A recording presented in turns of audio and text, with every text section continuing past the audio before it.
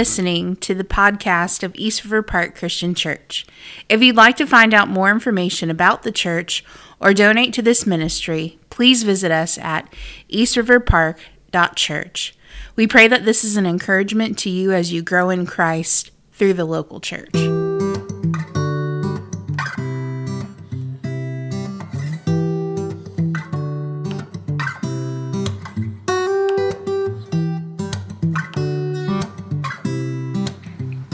In politics, we should want politicians to represent and serve the people, which is why so many of us feel frustrated right now in America, because we often just don't see that happening.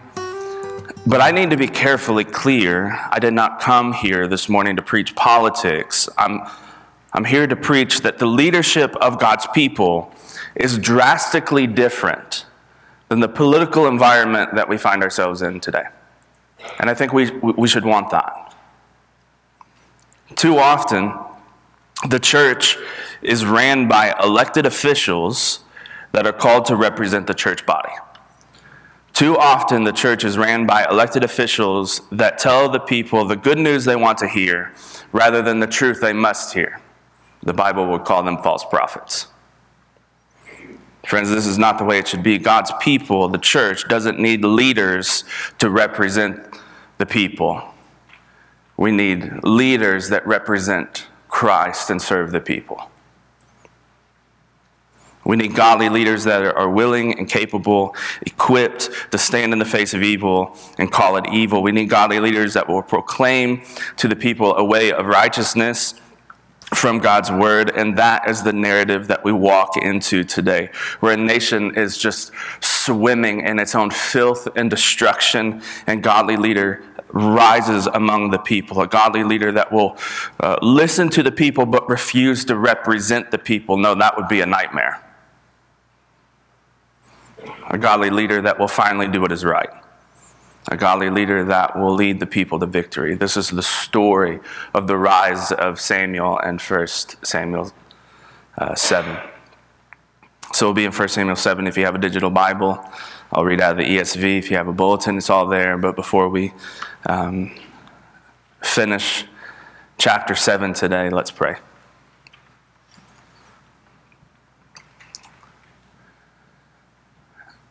God, we confess that we are so confused. We are so confused what true leadership looks like in the church. God, so many of us have sat under some very poor leadership. God, so many of us have been taught things that have nothing to do with God's word. God, we need to know what a godly leader really looks like. God, I need to know. So God, teach us in 1 Samuel 7. God, show us through Samuel's life what kind of godly leader I need to be, what kind of godly leader we need to be. And we pray these things in your Son's name. Amen. Let me finish chapter 7. I'll start in verse 3. Verse 3 says, And Samuel said to all the house of Israel, If you're returning to the Lord with all your heart, then put away the foreign gods and the Ashtaroth among you, and direct your heart to the Lord, and serve him only. And he will deliver you out of the hand of the Philistines. And so the people of Israel, they put away the Baals and the Ashtaroth, and they served the Lord only. Then Samuel said, Gather all Israel at Mizpah, and I will pray to the Lord for you. So they gathered at Mizpah and drew water and poured it out before the Lord and fasted on that day and said, We have sinned against the Lord. And Samuel judged. He judged the people of Israel at Mizpah. Now when the Philistines heard that the people of Israel had gathered at Mizpah, the lords of the Philistines went up against Israel. When the people of Israel heard of it, they were afraid of the Philistines. The people of Israel said to Samuel, Do not cease to cry out to the Lord our God for us, that he may save us from the hand of the Philistines. And so Samuel, he took a nursing lamb and offered it as a whole burnt offering to the Lord. And Samuel cried out to the Lord for Israel, and the Lord answered him. And as Samuel was offering up the burnt offering, the Philistines drew near to attack Israel. But the Lord thundered with a mighty sound that day against the Philistines and threw them into confusion, and they were defeated before Israel. And the men of Israel went out to Mizpah and pursued the Philistines and struck them as far as below as Bethkar. And Samuel, he took a stone and set it up between Mizpah and Shin, and he called its name Ebenezer, for he said, "Till now the Lord has helped us." And so the Philistines were subdued and did not again enter the territory of Israel. And the hand of the Lord was against the Philistines all the days of Samuel.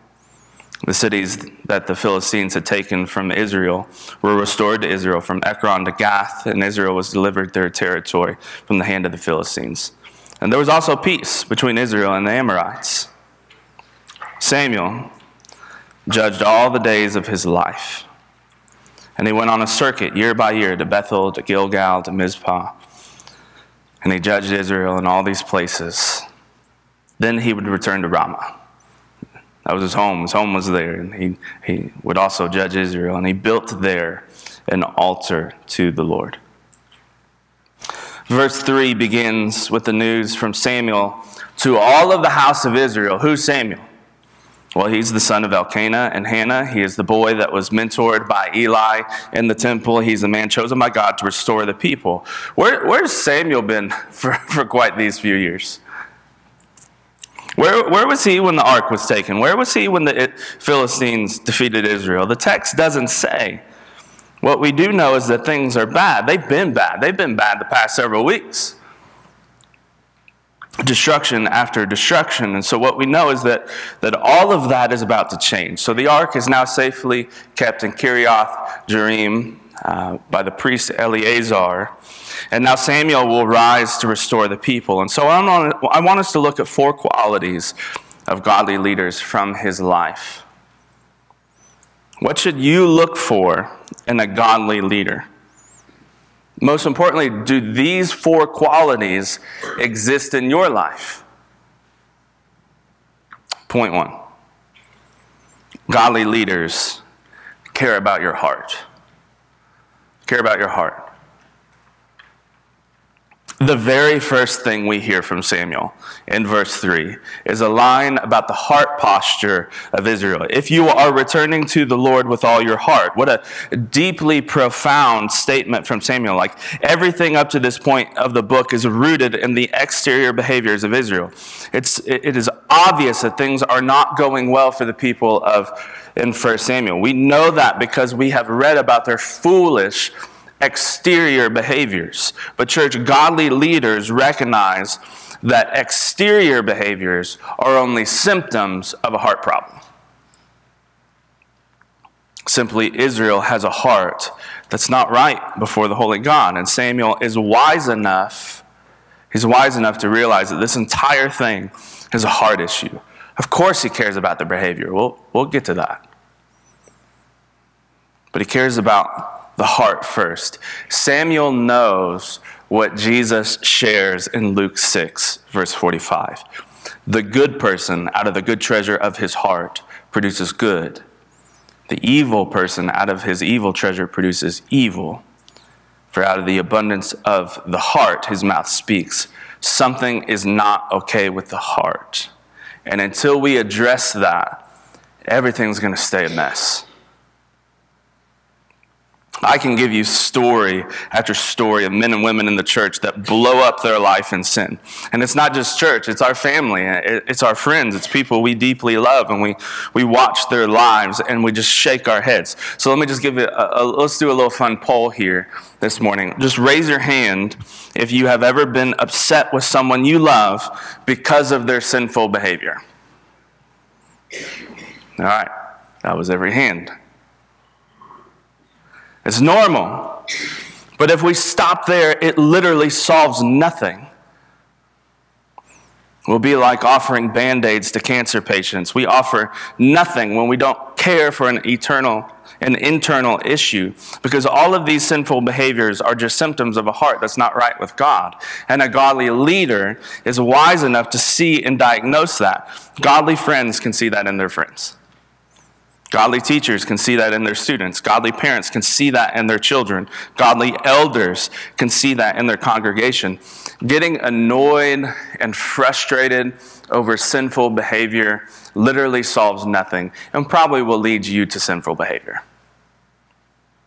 Church, we need godly leaders that actually care about the heart, the root of the problem. And if I can jump ahead in the story, I'm saying this because God says this to Samuel a few chapters later. 1 Samuel 16, verse 7. But the Lord said to Samuel, do not look on his appearance or on the height of his stature, because I have rejected him. For the Lord sees not as man sees. Man looks on the outward appearance, but the Lord looks on the heart. If the Lord cares and looks on the heart, why would godly leaders do anything less? Godly leaders are wise enough to see past the exterior and actually care for what's going on in the heart, which will lead us to the second quality. Godly leaders call you to repentance. It's interesting that Samuel says, if you're returning to the Lord, which is an honest statement from a godly leader, because we never really know how genuine someone else's repentance really is. Maybe they just feel guilty. Maybe they just want to make you happy. Maybe they're just lying to you to get what they want. It's difficult to know when someone is serious about repentance. But as a godly leader, Samuel knows repentance isn't just lip service. He says, if you're serious about returning to the Lord with all your heart, here's what you need to do. Put away your foreign gods. See, repentance is always both. You can change your behavior and not return to the Lord with all your heart. But you cannot return to the Lord with all your heart and not change your behavior. Godly leaders call you to both. Godly leaders go after your heart and behavior. Martin Luther simply said, to do so no more is the truest repentance. This is Revelation 2:5. Remember, therefore, from where you have fallen, repent, and then do the works you did at first. If not, I will come to you and remove your lampstand from its place unless you repent. So I guess the question is, do you and I want godly leadership like that in our life? People usually say they do at the beginning, to be fair. But I think most of us just want the first part and not the second. We want to be good with God without getting rid of the foreign gods. We want to return to God, but not changing anything. So when a godly leader calls us to both, we push back. Hey, you're being judgmental. Christians are just so judgmental. Feel judged, we feel rejected, we walk away, we find a new church that doesn't know about our issues. Find a new preacher that tells us what we want to hear and none of that difficult stuff. We need godly leaders that will call us to repentance. Friends, I need that. I need godly leaders in my life to say, Jason, are you all right? Put away those foreign gods in your life. I hope I'm a godly leader, but I'm not above being led by godly men in my life. I need that. So praise the Lord. Samuel, a man of conviction, for he calls Israel to an internal and an external change. Put away the foreign gods and the Ashtaroth from among you. Direct your heart to the Lord. Serve only him. He will deliver you from these Philistines. So what did they do? Verse 4. They put away the Baals, the god of weather, bringing good crops and financial success. They put away the Ashtaroth, the goddess of fertility connected to love and sex. And they returned to the Lord with all their heart. They put away their idols. Godly leaders are constantly doing that in their own life and then calling the people to do that as well. If you and I are serious about returning to the Lord, we will be serious about both sides of repentance. There's an internal and an external reality. Do you want godly leadership in your life? If you do, you will be called to repentance. So when you and I are confronted in our sin, don't say, I'm being judged. Instead say, I'm being called to repentance, and that's what I signed up for. 4 qualities of godly leaders. Here's point 3. Godly leaders pray for you. They pray for you. Godly leaders care about your heart, call you to repentance, but they also pray for you.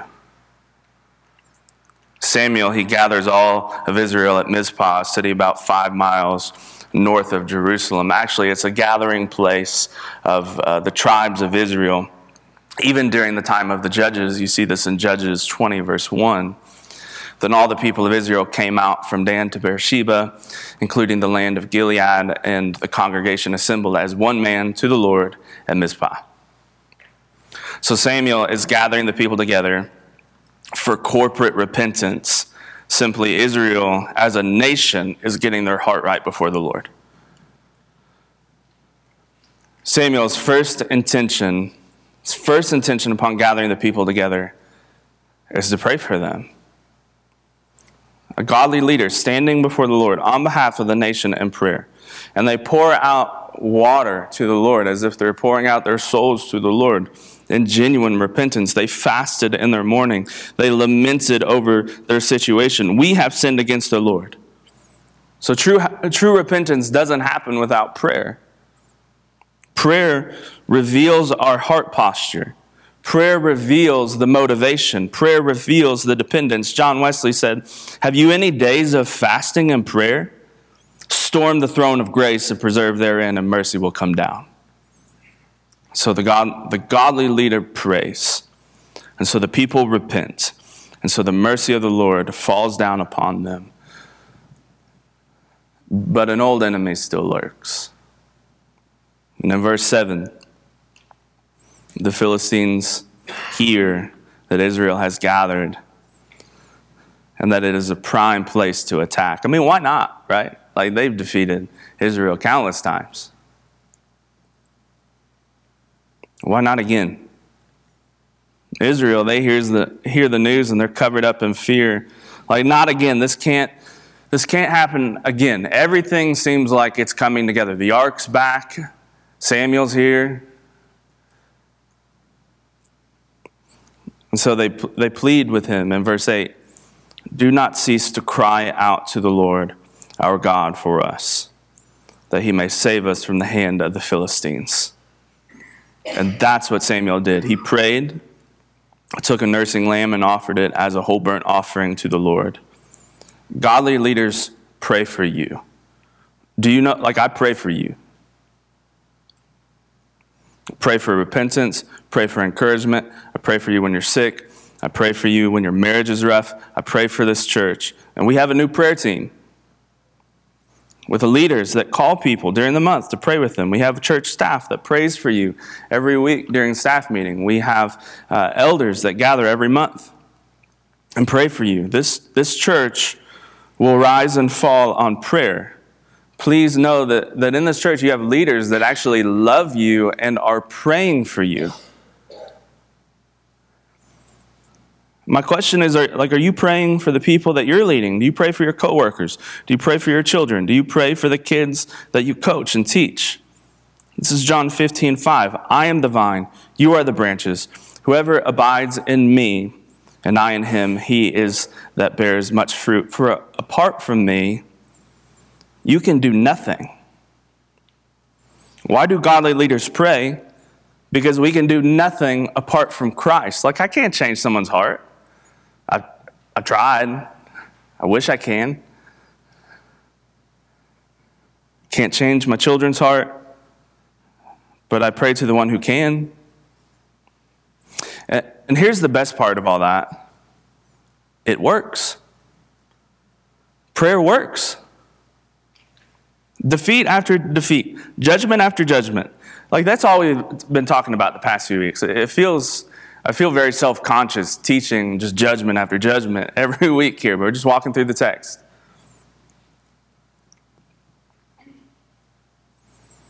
But prayer works. Their heart posture has changed. And the Lord will answer his people, as we see in verse 10. The Lord thundered with a mighty sound that day against the Philistines.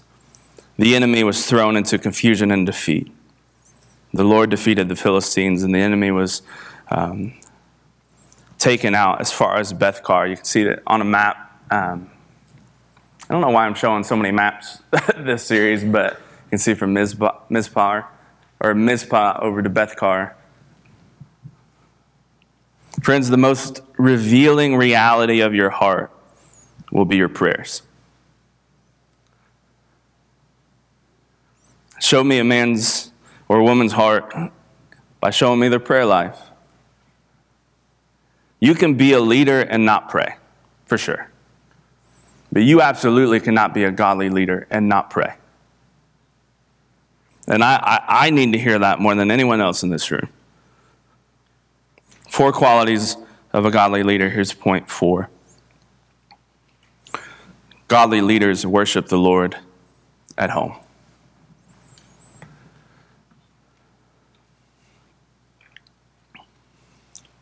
The enemy has been routed, and Samuel, in his humbleness, does what every godly leader does.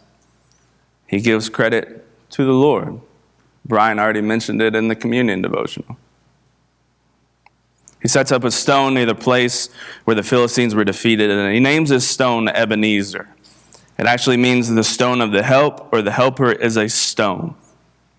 Simply, Ebenezer is saying, the Lord has helped us.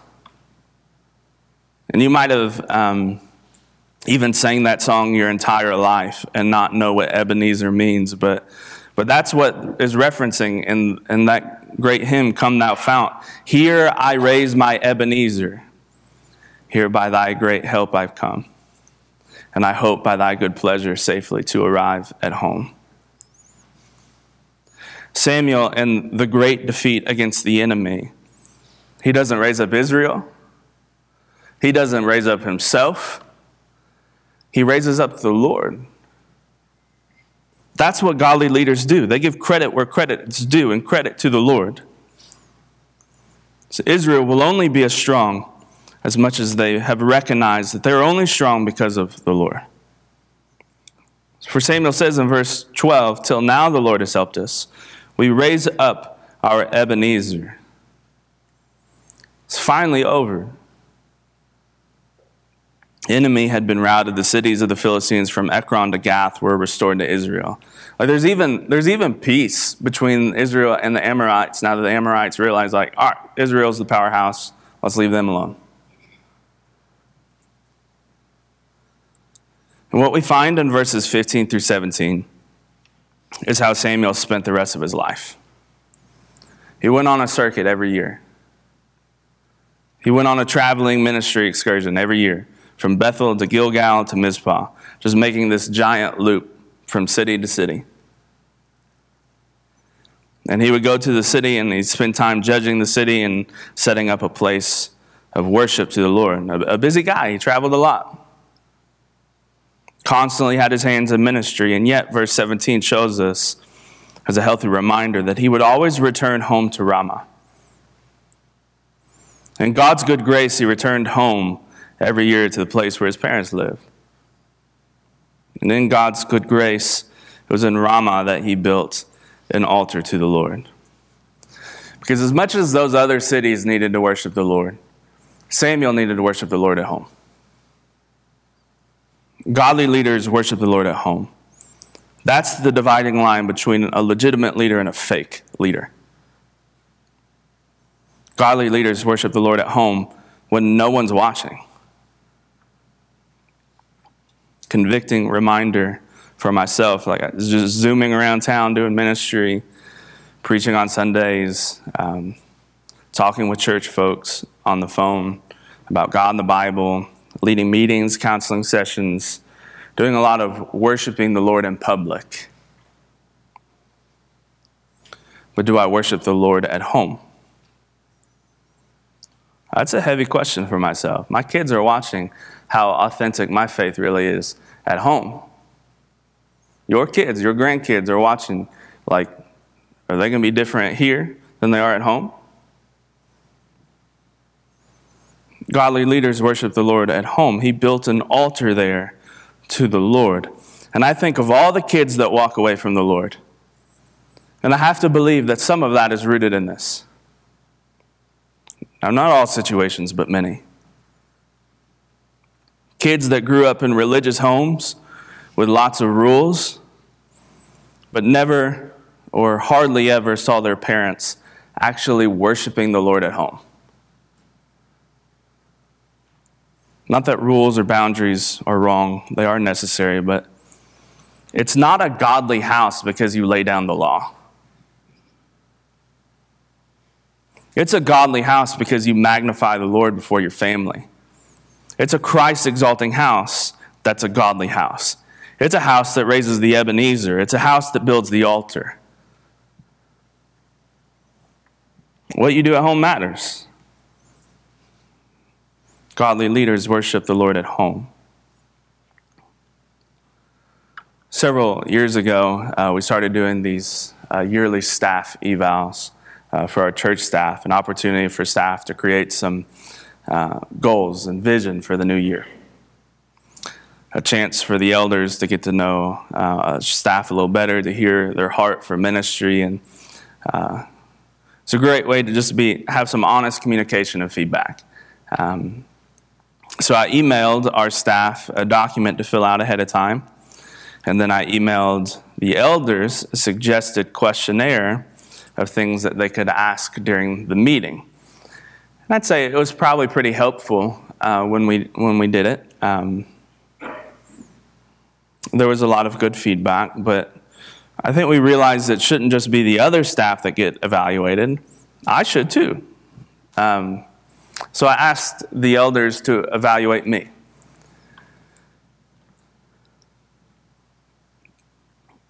It was a weekday afternoon when we gathered in the church office for my evaluation, and Chris Fortner, one of our elders, he sat at the end of the table of that meeting. And if you know Chris, a very quiet, humble leader, and wasn't expecting the question he was about to ask me.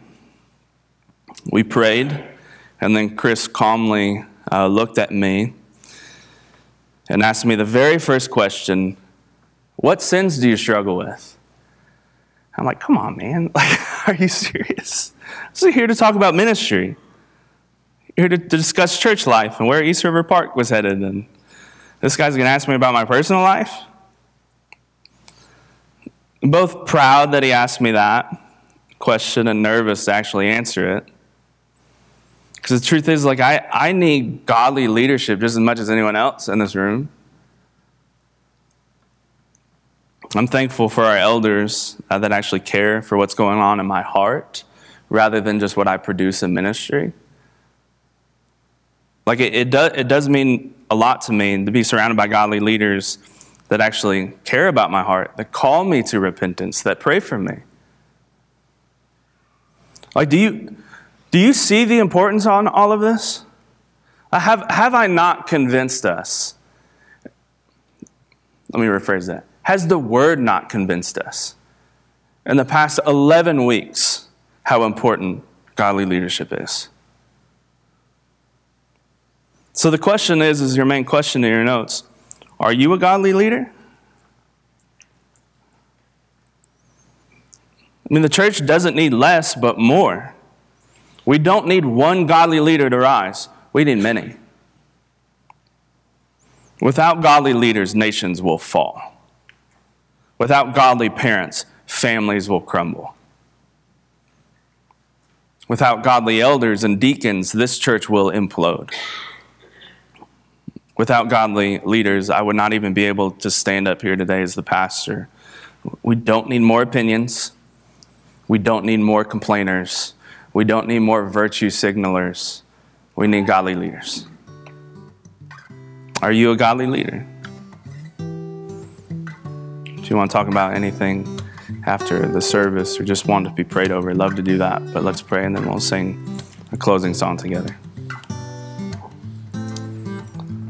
Father, thank you for the conviction of the word, just knowing, standing over there this morning, talking about 4 qualities of godly leaders, and wondering, am I being a godly leader? God, I need repentance just as much as anyone else. I need a heart that is right with you just as much as anyone else. And I have my own gods to put away. God, I'm thankful for your word, and I pray that we would see the significance and the importance of godly leadership and what's at stake. Pray these things in your son's name. Amen.